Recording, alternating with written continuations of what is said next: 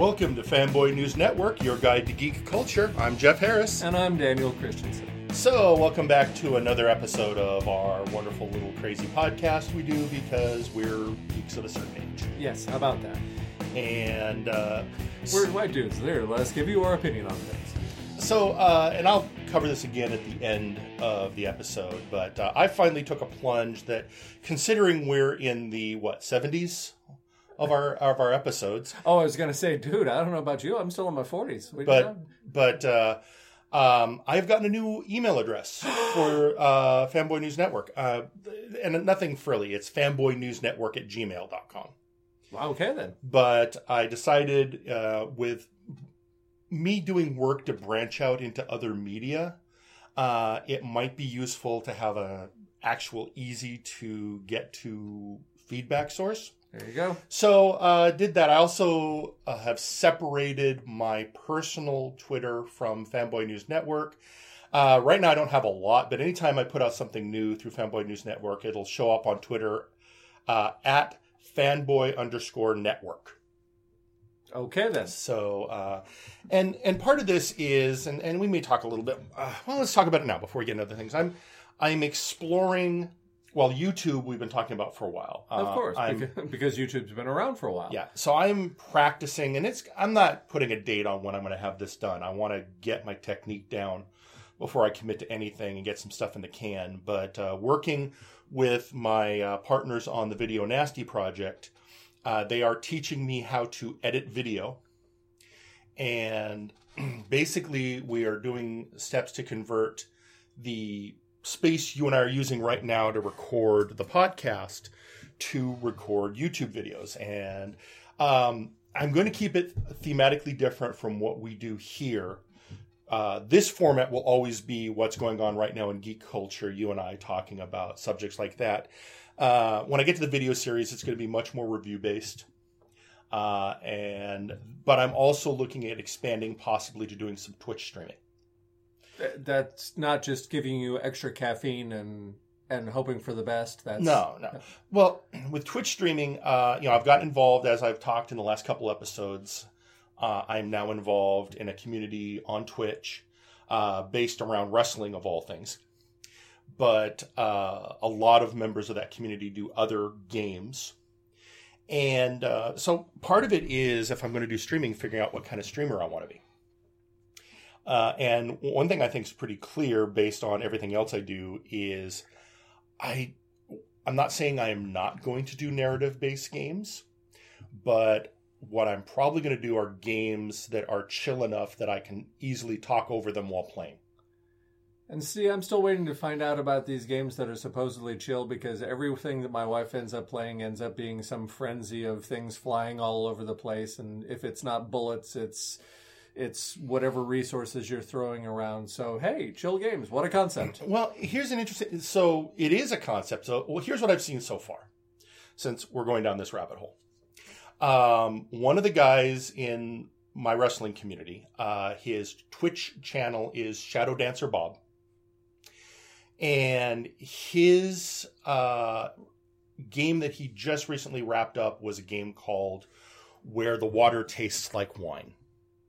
Oh, yeah, the storytelling one. Right. Yeah. It's a game based on storytelling, Dust Bowl era, collecting and sharing stories. And it's, now given it's hard to talk over it at points because you're listening to stories, but it's very chill. I am probably, when I first start experimenting, which might be this week, I don't know yet,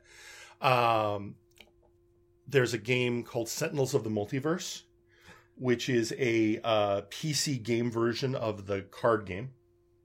Okay, never heard of either one. So it's a game where everyone has a deck, and the decks all represent superheroes. So each deck is themed on a superhero, and then there's a common deck for the supervillain and the environment you're in, and you're trying to reach certain objectives before the supervillain completes their scheme. Of course.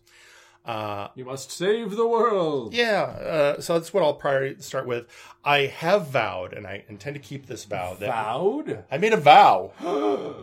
I made a vow that when Vampire the Masquerade Bloodlines 2 comes out, that I shall play this game. Okay, then. And the reason I made this vow is twofold. One of which is it's set in Seattle. Okay. And I want to critique. Because here's what we know is going to happen. A vampire game set in Seattle, what are the odds that they aren't going to include Underground Seattle? Of course. No. But what are the odds they're not going to include your sister? Well, no one's reached out to her, so probably not. Aw. So. Darn. But, because here's what, I have a descriptive I tell everyone when they come to Seattle and they're talking about the Underground Tour. Yeah. Be prepared to be overwhelmed by how disappointing it is. Hey.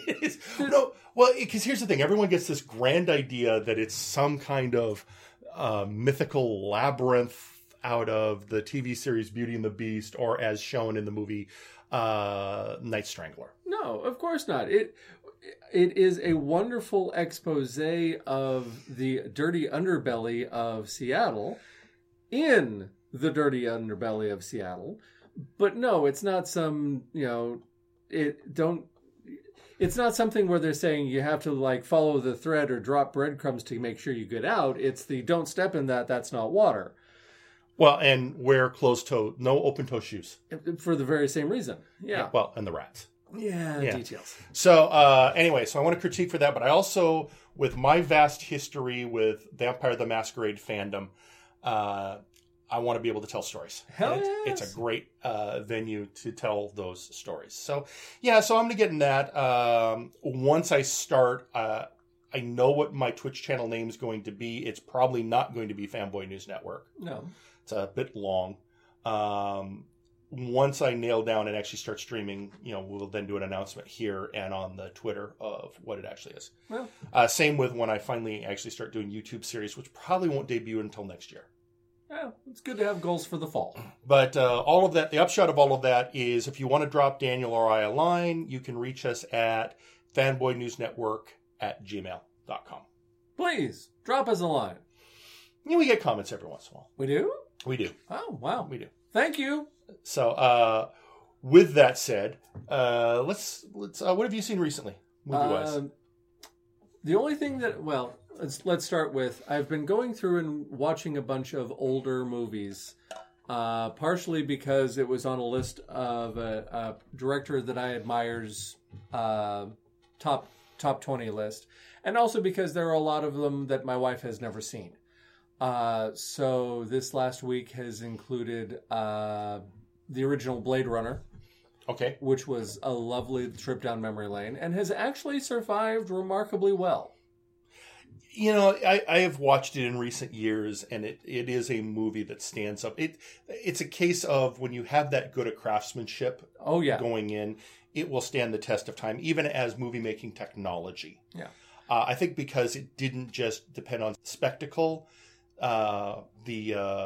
Recently deceased, may he rest in peace, Rutger Hauer's performance is phenomenal and really holds that movie together. Well, there's that. The version that we saw, it's funny, I had to go back and explain to her a little bit, because the version we saw was the final cut, which is takes out the whole noir talking over, I was going to do this next because blah, blah, blah, blah, sort of aspect to it, which it's the first time I'd seen that, and it did change things. Mm-hmm.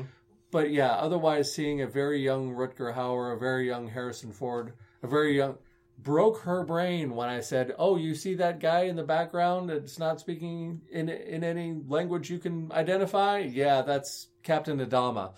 Yeah, Edward James Olmos. It was a phenomenal cast. Oh, yeah. Phenomenal cast. And the fact that even some of the bit players went on to just amazing careers is, again, it's a classic for a reason. Yep. And it's one of those, the understanding that the true hero of the movie is Roy Batty. Oh, yeah. And that, once you understand that, it is an amazing movie to watch. And I agree, the final cut version is superior to the original theatrical release. That's the only thing of note of qualifier for being on Fanboy News Network that I've seen on video, But other than that, the big one that I think we both have seen recently. Yes, Hobbs and Shaw. So here's the thing. I think the confession from both Daniel and I, neither of us have ever been moved, even to review, to watch any of the Fast and Furious movies. Oh, hell no. That is not my style in any way, shape, or form. And even though I know it is permeated into geek culture quite a bit, I was never drawn to them. The original didn't get me. Oh. I drive a Fiat 500. Why am I going to be interested in people driving McLarens or Macallans or whatever it is that they are? And then you had, two of the movies where it was using the Fast and Furious tag, but it was original stories. Then they start bringing it back into a whole universe, and then it becomes action and adventure. Then it becomes a movie where physics are negotiable. Well, the whole thing has been physics is negotiable. But the one thing that I have to say, though, I mean, let's be honest. It was 2 hours of Dwayne Johnson and Jason Statham snarking with one another with Idris Elba as window dressing. Can we agree on this? Yeah. Okay. Well, so here's the thing. My understanding of the series, and I ended up doing a little research, is both of their characters, Lucas Hobbs and Deckard Shaw, were introduced into the Fast and Furious series as antagonists. And then Hobbs eventually morphed, because he was an antagonist lawman, morphed into an ally. No. And then Shaw was a straight-up villain who also morphed in the final appearance in that series to an ally. Yeah. And this movie, and they both turned out to be pretty popular with the fans. Yeah. Dwayne Johnson is the number one box office draw in America, apparently. With good reason. And Jason Statham plays off of him really well. So it almost became a no-brainer. Oh, hey, let's do something focused on these two characters. Well, and then you throw in Helen Mirren, Dame Helen Mirren, who shows up as Jason Statham's mom, which was a lovely, lovely little bit of casting, I have to say. But well, I also enjoyed Vanessa Kirby as his sister. Yes. Of course, we will pause to point out that there's this whole thing about the two of them growing up together and all the pranks that they would, and heists that they would pull when they were young. And there's these cute pictures of these little blonde-haired kids running down the street and beating the snot out of other people and taking their money. There's a 22-year gap between Vanessa Kirby and Jason Statham. Yeah. Now, while conceivably, pardon the pun, Helen Mirren could have given birth to both of them, there's no way that Jason Statham's going to be running down the street with a toddler in his arms trying to pull a heist. No. Yeah, that was a bit of a stretch of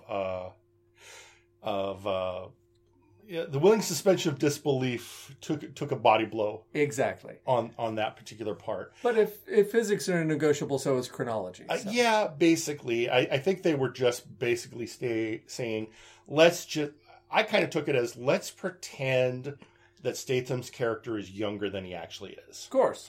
Or let's pretend that Vanessa Kirby's character is older than she looks. Well, some sort of happy middle in between those two. But yeah. But at the end of the day, it is still 2 hours of Dwayne Johnson and Jason Statham snarking at one another. Pretty much. I mean, that was the basis of that was the hook of the whole movie. That and improbable action sequences. Yes, and which is, I mean, if you remove out the action sequences, I still like to think, because I'm kind of been in a sentimental mood lately. Mm-hmm. Could be the fact that I'm going to my 30-year high school reunion next weekend. I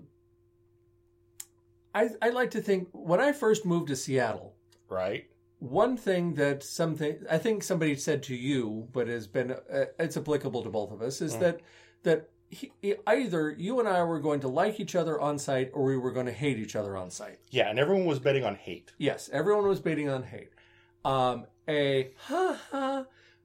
B, I'd like to think that if we didn't get along, that if you take all the action sequences out of Hobbs and Shaw, that's what our relationship would be like. This podcast would be 2 hours of one another, 2 hours of each other snarking at the other. Well, because we still do that occasionally and we like each other. Yeah, how about that? So.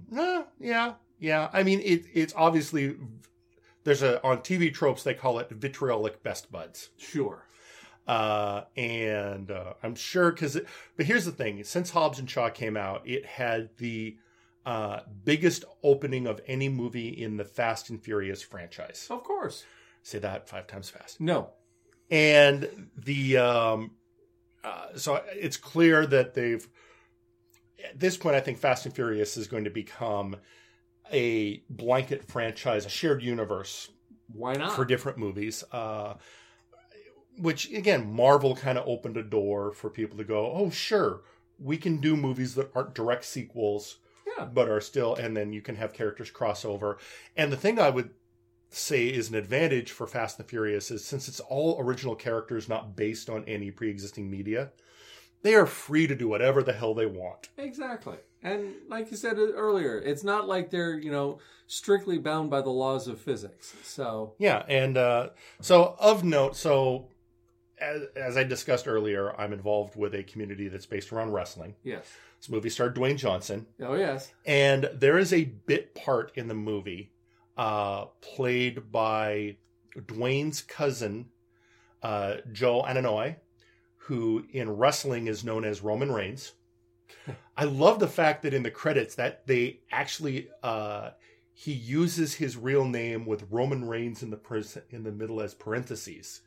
So in other words, he decided that maybe for movies he would use his real name. Well, I mean, how many years was it Dwayne "The Rock" Johnson? Well, it started out actually his first movie credit, which was Mummy 2. He was just credited as The Rock. Yeah. And this is back before they realized, hey, let the man talk. Exactly. He's good at this.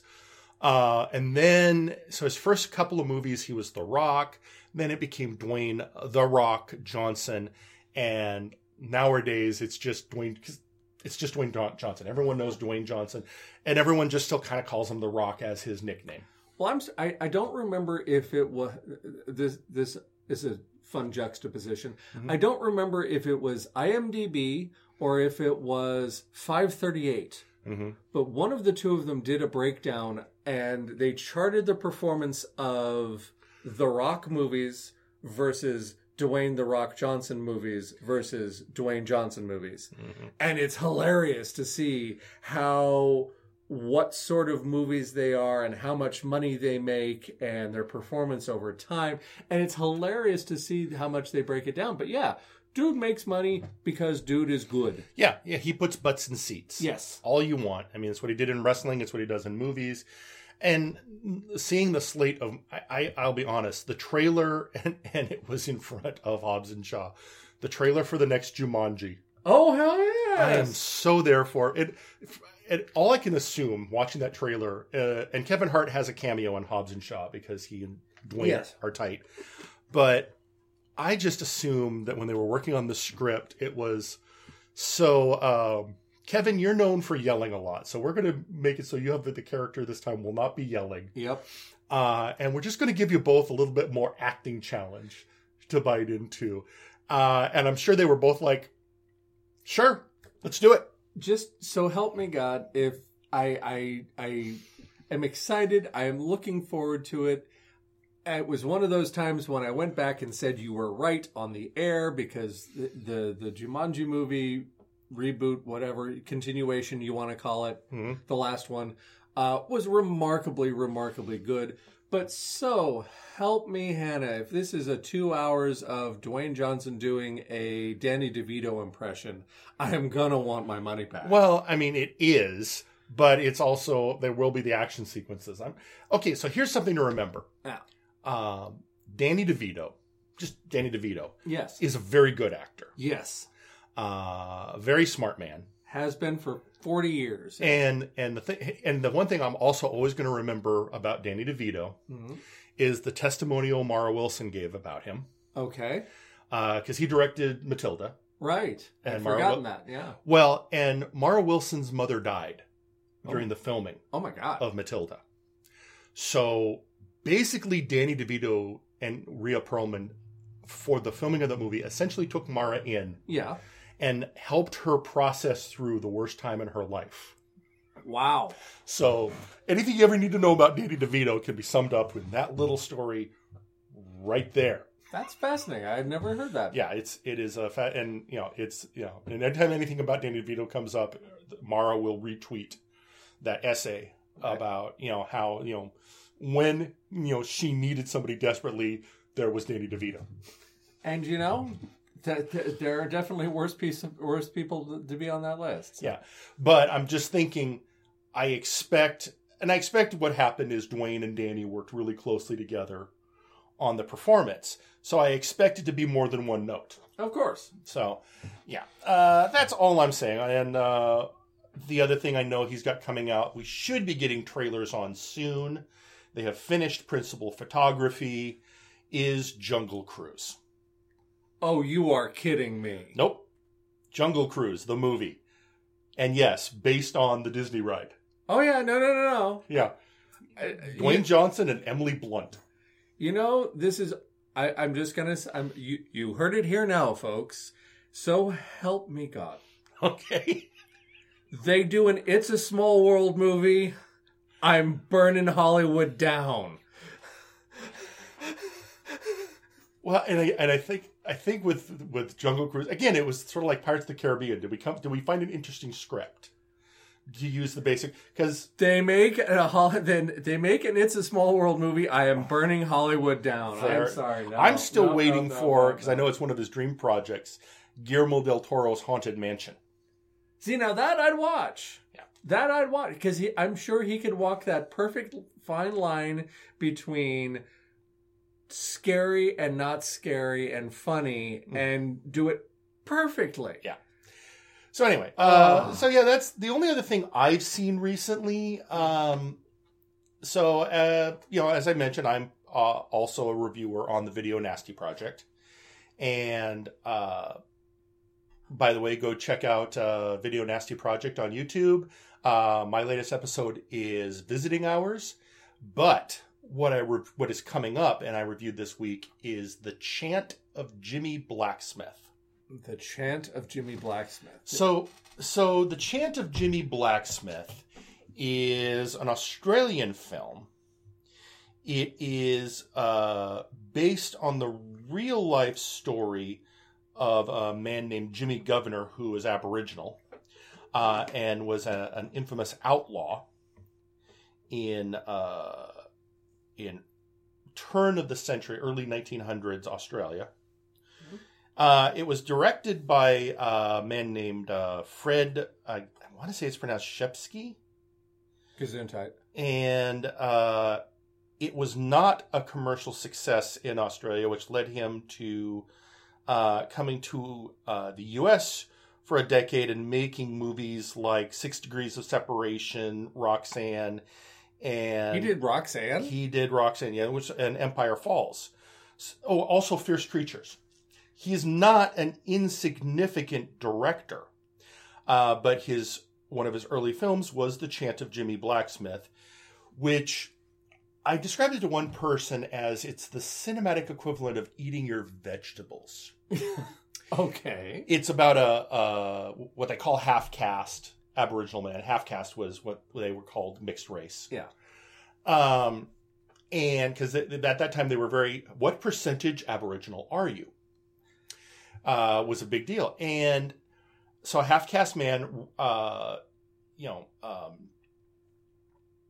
initiated into his tribe, but because of his mixed heritage, was taken in by a Methodist minister and raised and taught so that he could rise above his station. Oh, my. Goes out to find work and just faces rampant and consistent prejudice. Big surprise. And about halfway through the movie, it turns when an incident gets out of hand and he ends up killing a bunch of people. A bunch of people. And becomes an outlaw. Yes. And the movie was, like I said, really well made. Tommy Lewis, who played Jimmy Blacksmith, died last year, but his if you look at his IMDb credits, he was working right up to the end. Okay. Great actor. A lot of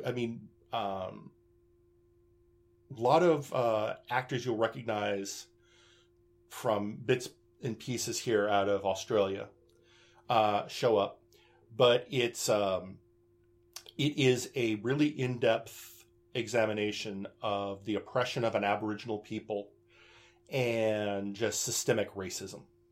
So, just to be certain, when approximately did this come out? 1978.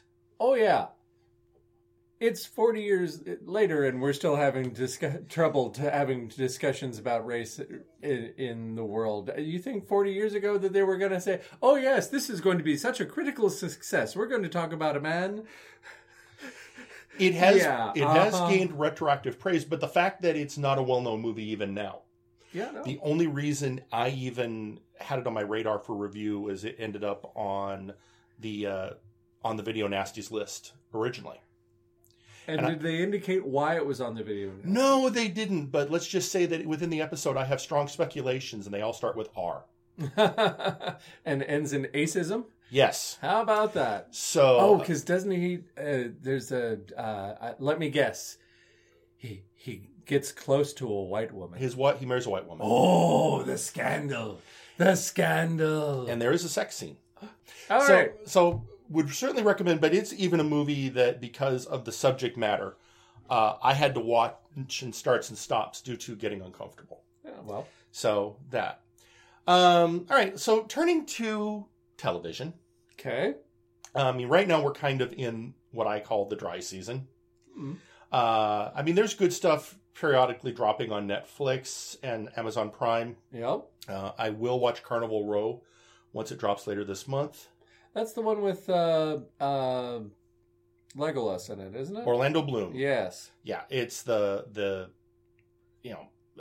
Victorian London or turn of the century London with fairies. Yes. And other creatures. So yeah, looks intriguing. So I'll at least check. I'll give it a first episode. So what you're saying is this is the screw you, J.K. Rowling. We're going to have a diverse and integrated magical community in the turn of the century Europe.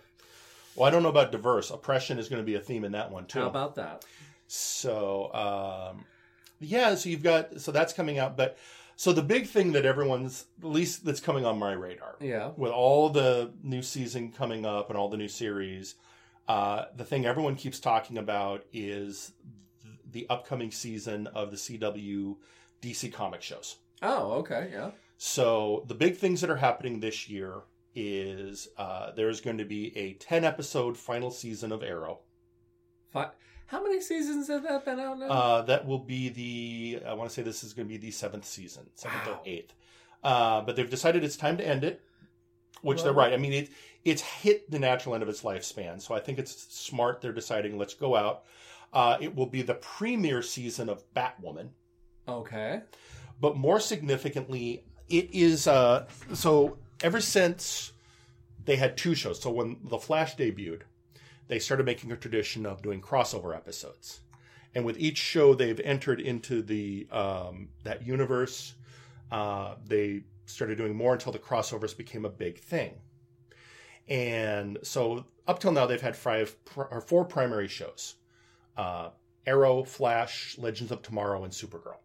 Okay. They've had Black Lightning for the last 2 seasons, but it's been kind of off on its own little corner. And then that's been it. So with this season, they have Batwoman in the mix. This crossover will include Black Lightning, although the crossovers will not appear on any of the Black Lightning episodes. He will be in the crossover. Interesting. But they're doing Crisis on Infinite Earths. And that is the big original Uber crossover in the 80s where they realigned the DC universe. This is the, what's the word? End game of the DC world.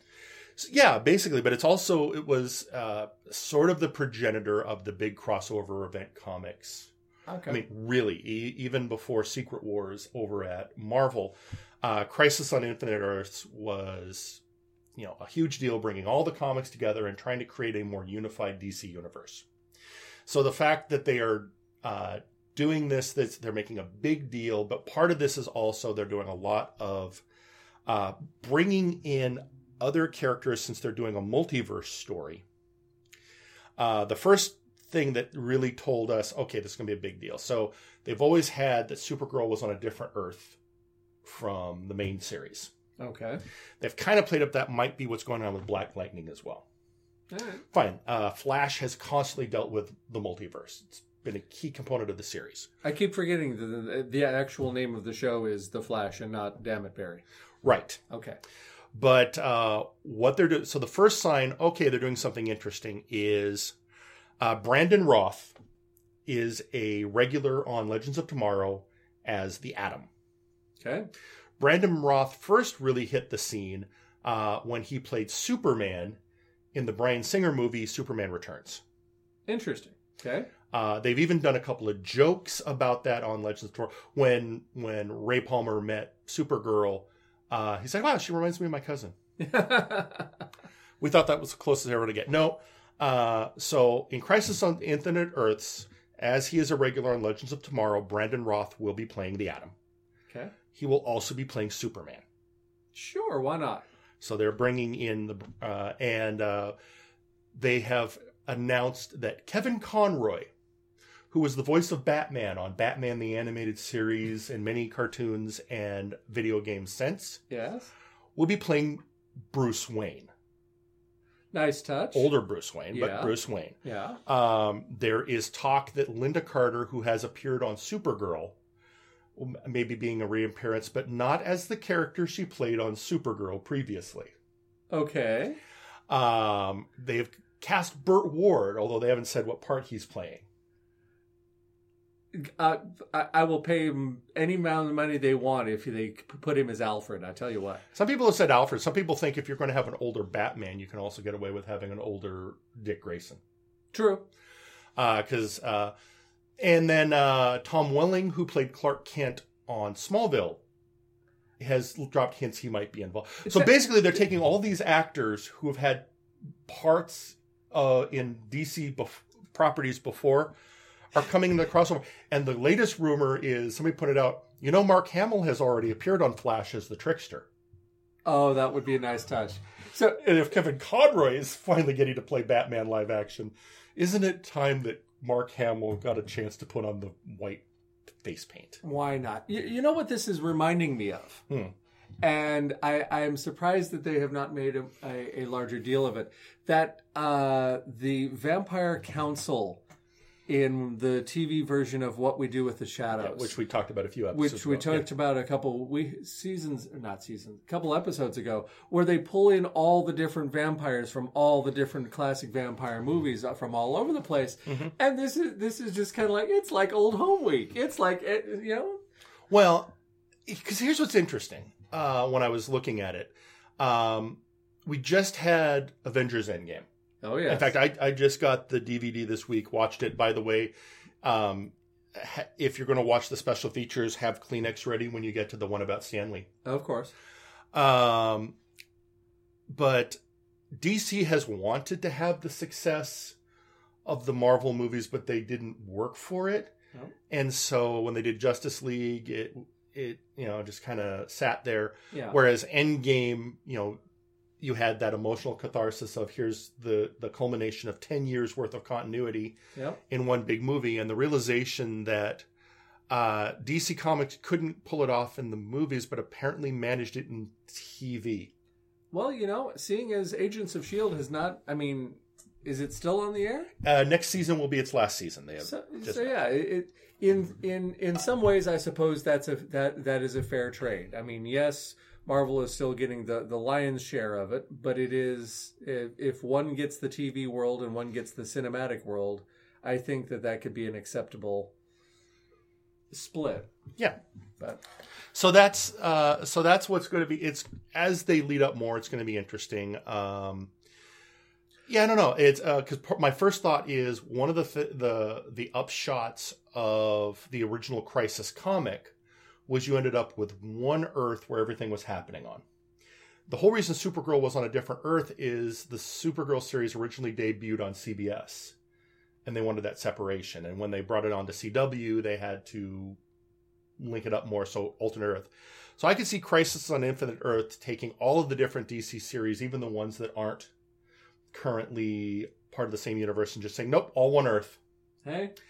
And then the other thing that's going on is CW has said, yeah, the DC properties have been really successful for us. So we are in development on more. Cool. Arrow, again, ending this season. Technically, iZombie was a DC series. It was really? based on a Vertigo comic. Did not realize. But because it was a Vertigo comic, they just never did any tie-in with it. I've heard they're even going to bring in some of the DC Universe streaming series might be included in the crossover. Interesting. So Teen Titans, or Titans. Refresh my memory. Mm-hmm. You mentioned Vertigo. Is Dark Horse... Dark Horse is a separate company altogether. Oh, really? I thought that they were an imprint. No, Dark Horse is an independent company out of Portland, Oregon. Oh, never mind. Believe my last. Vertigo, they shut down the imprint. Oh, that's what it was. I remember they pulled the plug on Vertigo. Which was, I think, a bad idea because they're still trying to publish Vertigo comics. Just not as Vertigo anymore. And the other thing, the other one that was a Vertigo comic, although it's not on CW, it's currently a Netflix series, is Lucifer. Oh, don't even get me started on that. Lucifer is based on Sandman. Yes, it is, including the his little assistant or friend or whatever you want to call it, Mazikeen. Yeah. Which still throws me for what they call her Maze, and I'm like, what? It makes, Mazikeen is a mouthful. It's it's easier to write out Mazikeen on paper, I think it is, than to say it. What, are they afraid of calling her Maz for fear they'll get a cease and desist from Star Wars universe? I don't know. Anyway. This does bring up an interesting point, though. Okay. I know where you're going with that, and before we get there, I would like to just interject, as far as television and superheroes are concerned, have you heard anything about The Boys? I have not watched it yet. I have heard a lot of reviews. The biggest thing I've heard is kind of the complaint that I hear a lot, where it's it is suffering from what one person calls Watchmen syndrome. Okay, what? Wanting to make it too grimdark? No, it's kind of missing the boat on what the message. So here's the thing. Okay, so let's start with Watchmen. Okay. Then we'll get to your... Well, before we do that, what was your point on the Boys? Just that it's interesting from the perspective of the power corrupts aspect, because that's always been the question of, if these people have phenomenal cosmic powers, what is it about them that makes them want to be good? Right. But the other thing is because I have not seen it, but my brother-in-law has, and we were talking about it last night at dinner, and his takeaway was, oh my God, it is bloody as hell. So that lends it towards me giving it a pass.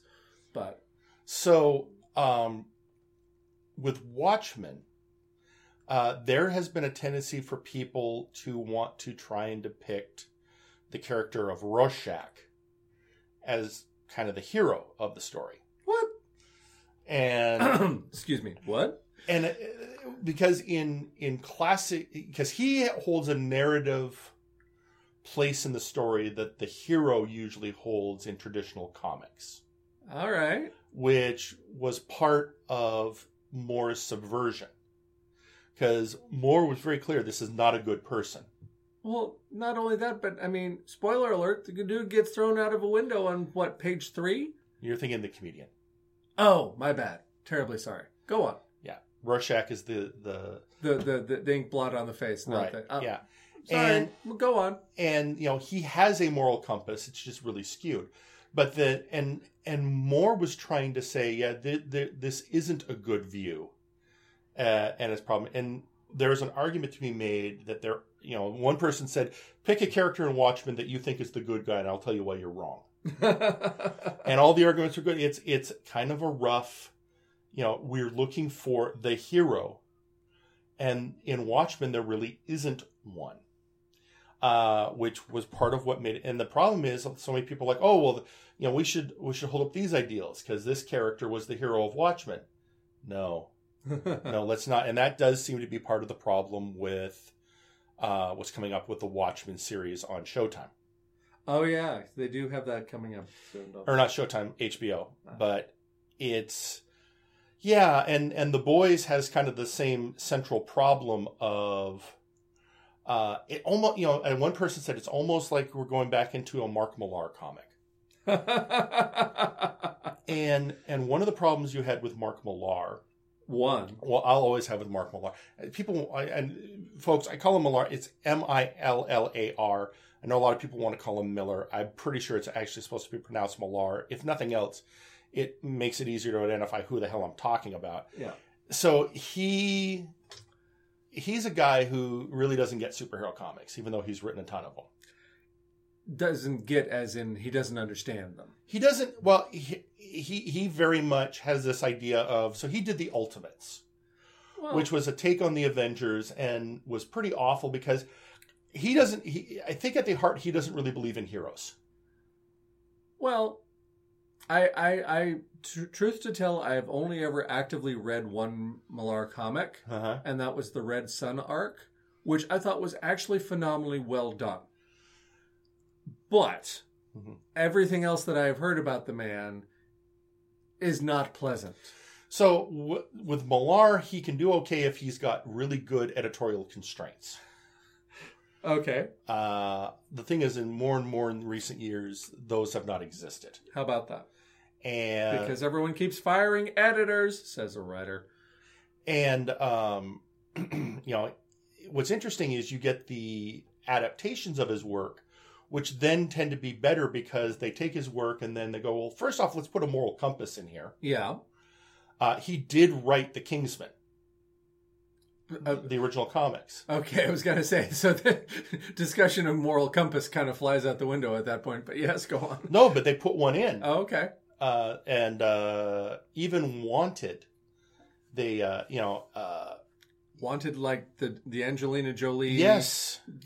Circular firing squad of one, yes. Yeah. Okay. Yeah, which doesn't look anything like his original book, thank goodness. Well.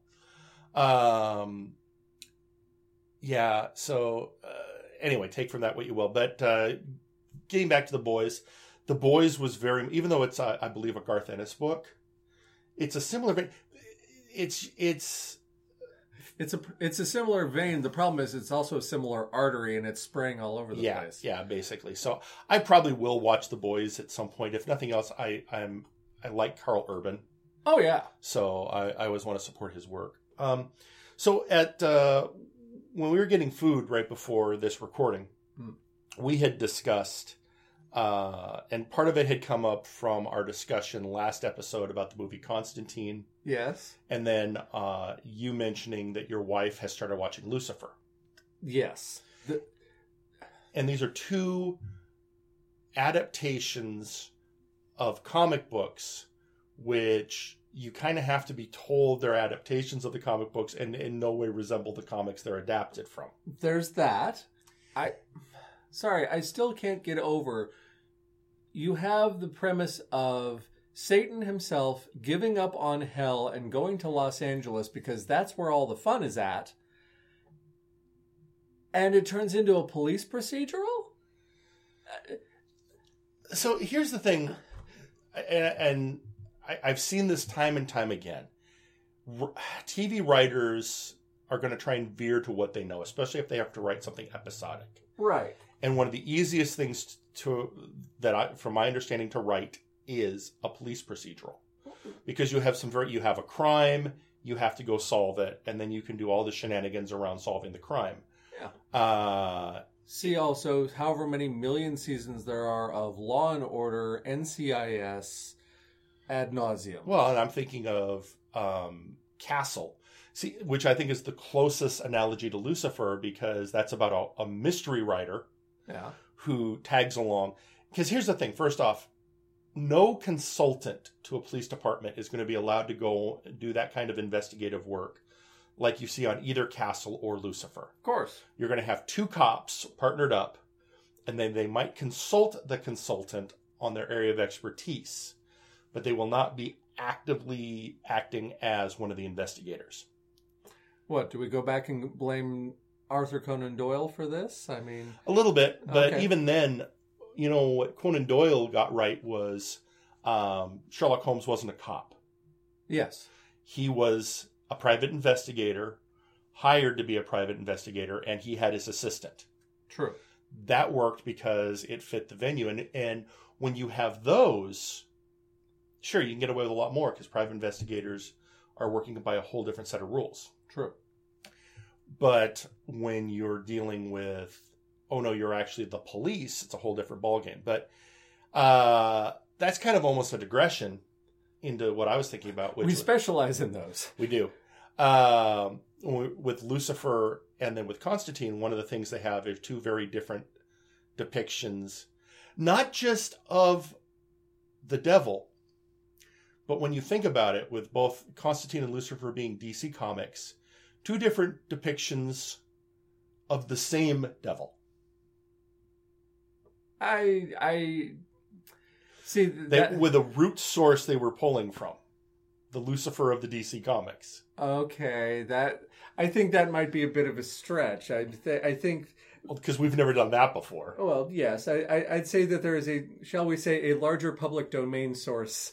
That they Sure, were but both I'm just saying these are both ostensibly DC comic based, Okay, both pulling from Vertigo Comics, fair enough. Both I see which- the point. both which dealt with hell fairly extensively. True. So there is an argument to be made that although let's just say there was not a lot of crossover between Hellblazer and the Sandman books. Oh yeah.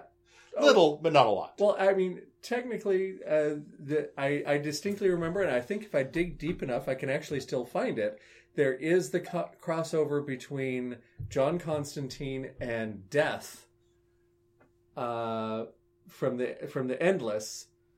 It was a condom PSA. Yeah, There was that. There was also, I do think John Constantine showed up in issue 7 of Sandman. fair enough. But I still remember the banana, so you know. But that's, of course you do. Yes, because I'm 12. Yeah, but I guess the point is, you're looking at this, and then like you said, there's a lot of leeway on how you represent the devil, Oh yeah. Lucifer, and you know, we were discussing our favorite screen depictions Oh yeah. of that archetype, and you know, going from the comic spin. All right, so you've got, I wouldn't say Peter Stormare's performance in Constantine was a typical one. No, but it was lovely. It was well played, very much playing up trickster aspect. Very much trickster. You know, kind of, you know, a little bit of base cruelty, but more, you know, I think Peter was just having a lot of fun Oh with the part. yes. Also, because he was getting to goof around with Tilda Swinton in that, and you know, so just playing with that, and then versus, you know, Tom Ellis as Lucifer on the same series, where he's very much, you know, this is the softer, cuddly Satan. You know, very much playing as just a bad boy with a good heart. Uh-huh. And yeah, I have to wonder how, I think you and I, because neither of us are what you would call church going, have a much different barometer for blasphemy. Blasphemy. And so it's, you know, I wonder sometimes how people who are more staunchly religious deal with that show. They wouldn't watch it. It's that simple. I mean, And yet it's a very popular TV series, Oh, yeah. so go figure that one. but what was it? Because I mean, you just those two, the Peter Stormare versus Tom Ellis. Tom Ellis. That's a range, but then you start throwing in things like Viggo Mortensen. from what it was, Prophecy. The Prophecy, which was a lovely, lovely Yeah, performance. playing against Christopher Walken. Which, he could rise to the challenge. Yeah, this was an early. I want to say that's the first thing I ever remember seeing Viggo in. It's the only thing I saw Viggo in before Lord of the Rings, besides The Prophecy, was he was playing a Southerner. He was Crimson Tide. It was a submarine movie. Right, and I remember him from G.I. Jane. Oh yeah, that was another shocker. He can pull a shockingly good Yeah. American accent. And then What? Viggo is American. Really? Yeah. I thought he was. Nope.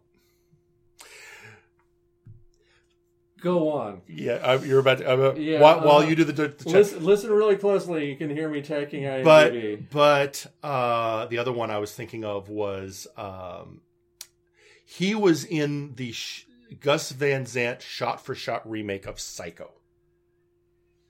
Yeah. Not in a big part. But, Danish American. Okay, but where was he born? Born in New York to a Danish father and an American mother, and resident of Venezuela and Argentina during his childhood. All right, so he's been everywhere. Yeah. Huh? So anyway, but yeah, but the thing that really stuck in my memory, in fact, in all of those other movies, he's the guy that played Lucifer in Prophecy. So that's kind of how he got locked in my brain. If we're going to talk about that depiction, though, I mean, let's put it this way. There's certainly, shall we call it a sliding scale of Satan? A slippery slope, how about? A slippery slope for Satan. Which, I mean, again, it's the devil. So many different depictions. I mean, Christopher Lee once played the devil in, Yes. I can't even think of the name of the movie. It was a Disney film starring, it was Bill Cosby and Elliot Gould. Oh, yeah. I remember that one. And that wasn't it. It wasn't the Christopher Lee one. No, Christopher Lee was in a movie with Sammy Davis Jr. where he played the devil. That was the one. And Fair enough. I think those two movies have a similar enough theme that they stick together in my mind. Well, if we're gonna pull out stuff like that, let's not forget George Burns. George Burns, yeah. Oh God, You Devil, James Coco, and Hunk. But if we're talking about like bigger, where they're significant characters, I mean, you have Robert Duvall, or not Robert Duvall. I'm sorry. Although it wouldn't surprise me if Robert Duvall has played the character. Yeah. Robert De Niro. Robert De Niro. Thank you. I was Robert De Niro in Angel Heart. Oh yes, with Lisa Bonet. Yeah, and then of course Al Pacino in The Devil's Advocate with Keanu Reeves. Right. I think Robert got the better end of that bargain, but yes. Go on. Yeah. Well, yeah. Better script. Yeah, for sure. Low bar, but yes. There was on the We're Sorry You Got Stuck in This Movie in the role. There was Gabriel Byrne in End of Days, which was the Arnold Schwarzenegger movie. That's the one, right? But for depictions that are close to the ones we're talking about, there was a show called Brimstone. It was on Fox, starred, and it had John Glover from Smallville as Lucifer. That was the premise of that show, going back to procedurals. It was like 314 souls escaped, or I think they worked out to an episode, to get a 22 episodes for 5 years, that number of souls. Coincidence or design? Escaped hell. And so the devil made a deal with a policeman who had died and gone to hell, that, your sin wasn't that bad and you're a good policeman. Track down these souls for me, return them to hell, and I'll basically commute your sentence. And that was just more of because he again had sort of that fun, trickstery feel. He would have felt very comfortable. He's kind of a middle ground between the Stormare and Ellis depictions of the character. Yeah. On a similar vein, you had Reaper on the CW, which was a comedy about a kid who discovers his parents sold his soul to the devil, and he has to be the devil's bounty hunter. And that devil was played by Ray Wise from Twin Peaks. Oh, okay. Who was doing a very much, hey, kind of car salesman Satan. So here's a question for you. Yeah. I should have warned you about it in advance, but I'm not going to. All right. So if you had congratulations, you're now a Hollywood director. Oh, God. No, that's been done already with George Burns. We talked about it. All right. Who would you cast for the devil? Well, or what aspects would you want to play up? You see, I think to me the most interesting versions of the devil are the fallen angel. Yeah. Which is kind of where they go with the Lucifer version. I also think back to Peter Capaldi's performance as the Angel Islington in Neverwhere. So I guess if I were casting, I would want to play up the I rebelled against heaven. Here's why. Welcome to my welcome to my TED Talk. Welcome to my TED Talk. And so with that, the challenge is you need somebody really charismatic. Yeah. Someone who can bring out the creepy while still also having you go, well, okay. So, thinking of actors who can bring, so yeah, you need, so I guess looking at that and then kind of looking at who's out there in Hollywood right now who, would have that range of being really, charismatic 1 minute and then absolutely terrifying the next. The first person I think of that I would be really interested in seeing trying to pull that off would be Jude Law. Okay. Yeah. And I'm thinking about some of his other performances where he's kind of straddled the line between good and evil. Mm-hmm. Captain Marvel recently, where he was playing Rog, the Kree commander, shows aspects of that. Sure. So I think he'd be one. I think another actor who has the right range and could do it is Matt Damon. Really? I think Matt Damon hasn't had a chance to do something like that in a while. Actually, though, that brings up one other person who would probably be really super good. And if Scorsese directed it, it would be a shoo-in. But we're talking about me, but I could still dream. And that is Leonardo DiCaprio. Oh, Lord. Okay, yes. Again, if you're talking about wanting to mix that, here's why I fell. Yeah. Here, and you need that sinister but still charismatic. And there I'm thinking about, pick a performance he's done either for Martin Scorsese or even Django Unchained. He's or he's in for a penny, in for a pound. Yeah, he's an actor with that level of range. He could probably pull it off. Yeah. So what about you? See, it's funny because one of the people I keep coming back to in my head, we've already talked about her we've already talked about the film in Constantine, and it's Tilda Swinton. Because that aspect of that incredibly passionate, that incredibly dogmatic, and still incredibly stylish, and yeah, a little androgynous on top of it all. I really enjoy, because for me it wiggles between Tilda Swinton. Maybe it's just because she recently did the voice of God in Good Omens, but Frances McDormand, that sort of being able to find, because it's not, for me, it is an aspect of belief and about wanting to wanting to do what they thought was right and literally damn the consequences.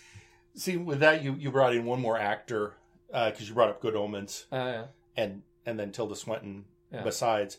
And the crossover there is Benedict Cumberbatch. You know, I love the man dearly, and the man has had he has done too many things lately. I'm sorry, but he's working too much. I'm tired of seeing him around. He's good, and he does a good performance, but it's usually a 1 or 2 note performance. So you've hit peak Cumberbatch. I have hit peak Bandersnatch Cumberbund. I'm sorry. I've seen him do Hamlet twice now, and it's enough. You know, and because his Hamlet was remarkably one note, and it's not. There needs to be something more there. Okay. Because so I'll buy most everybody else that you've thrown out, but I'm not done with him for a little while. All right. Well, then one last name I'm going to throw out again. Although the problem here is it would probably veer too close for a character he's more closely associated with. Okay. Tom Hiddleston. Yeah, no, short step. Too short a step. Too short a step from Loki. Yeah, there are no men like me. Yeah, no. Yeah. The problem was he has the chops as an actor to do it. But yeah, there'd be way too much reminiscence. I'm still, although, I don't know, I'm holding out hope that the rumor I'm hearing right now is true. Somebody has to replace Daniel Craig as James Bond. Ooh. And his name is apparently one of the ones in the hopper. Real quick. All right. What are you reading? Right now, I've been... I am kind of getting into just starting a book called We Sold Our Souls. So much so that thematically appropriate. Thematically appropriate. And it is a heavy metal novel by Grady Hendrix. And it is basically, let's just say it is kind of like exactly what it sounds like on the tin. It involves heavy metal and Satanism, but we literally sold our souls. Cool. Awesome. So, yeah. For me, since last we recorded, I finished Discount Armageddon, which is the first encrypted book by Seanan McGuire. Right, which I've talked about before. Yeah, and enjoyed it immensely, but I think I'm going to leave it at 1 for right now. I don't feel the need to read all 5. Mm-hmm. But the one that I am currently in the middle of and am greatly enjoying, Richard Kadrey, who we've talked about multiple times before. Right, Sandman Slim. He wrote Sandman Slim. He also wrote another short series of a character named Coop, which I described the first one as if Christopher Moore had written Good Omens. Sure. But he has now written a new one. It's called The Grand Dark, and it is amazing, and it is completely unlike anything else that he has written. For lack of a better term, it is a diesel punk book set in between nominally World War I and World War II in something that is vaguely Eastern European. But there are robots, and there's technology that it was not around in Weimar Germany. But there is that feel to it, that kind of a cabaret feel to it. And it is remarkably good. I just wanted to throw in a quick plug for that. Sure. So I guess there's one last thing I'll just kind of throw as a fun little plug. So I was involved in a podcast version that pod faded, but a podcast version of the novel The Hole Behind Midnight by Clinton Boomer. Okay. And as part of this, I met Clinton, great guy. Mm-hmm. Clinton also does a lot of writing for gaming. Okay. Does a lot of Pathfinder. And lately, if you follow Clinton on either Facebook or Twitter, he is writing a series of tweets about a D&D style group. Oh, yes. And each one is only named by their archetype: the barbarian, the rogue, the bard, the fighter, the necromancer. This is the one where they convince the paladin to rob a bank by telling him that the bank is run by Nazis. Yes. Yes. And it's just this great series and he's like very careful about doesn't gender a lot of the characters or describe them much past their personalities or their roles in the group. And it is literally, you have to buy anything. You just need to follow Clinton either on Facebook or on Twitter. And yet there's this building mythology that people are really getting into. So yeah, you've got the Paladin, who's the noble warrior that they convince to do things because he finds the highest good in the world, killing Nazis. Yes. But it's like anachronism stew. And they even make jokes about how anachronistic it is. Oh. So you have a cop arresting the Paladin for beating up a Nazi bar. And he goes, "That's fine, officer. I just have to ask, anywhere on your body, do you have the tattoos 88 or 14 words? And, which for those of you playing the home game, those are not Nazi affiliated tattoos. Yeah. Which ends with, "Excellent, now I get to resist arrest." So, it's a great series. So I just say, go find Clinton Boomer. That Boomer kid. That's his Tumblr, at least. I think that's also his Twitter. Well worth reading. He's a fun guy, but since he started doing this series, let's just say he's like getting a lot more retweets and shares. Amazing that. Yeah. So with that, thank you very much for listening to this month's episode of Fanboy News Network. As we said at the top of the show, if you want to reach out to Daniel and I, you can email us at fanboynewsnetwork@gmail.com. You could also still, as always, leave a comment for the episode on our website, fanboynewsnetwork.com. And if you want to follow us on Twitter, we are at fanboy_network. With that, thank you very much, and we'll talk to you next month. Take care, y'all. This program is produced by Jeff Harris and Fanboy News Network and is copyright 2019 to Jeff Harris and Fanboy News Network. All rights are reserved, including rights to copy and redistribute this program. All music in this podcast comes from the Footage Firm and is used under a royalty-free license.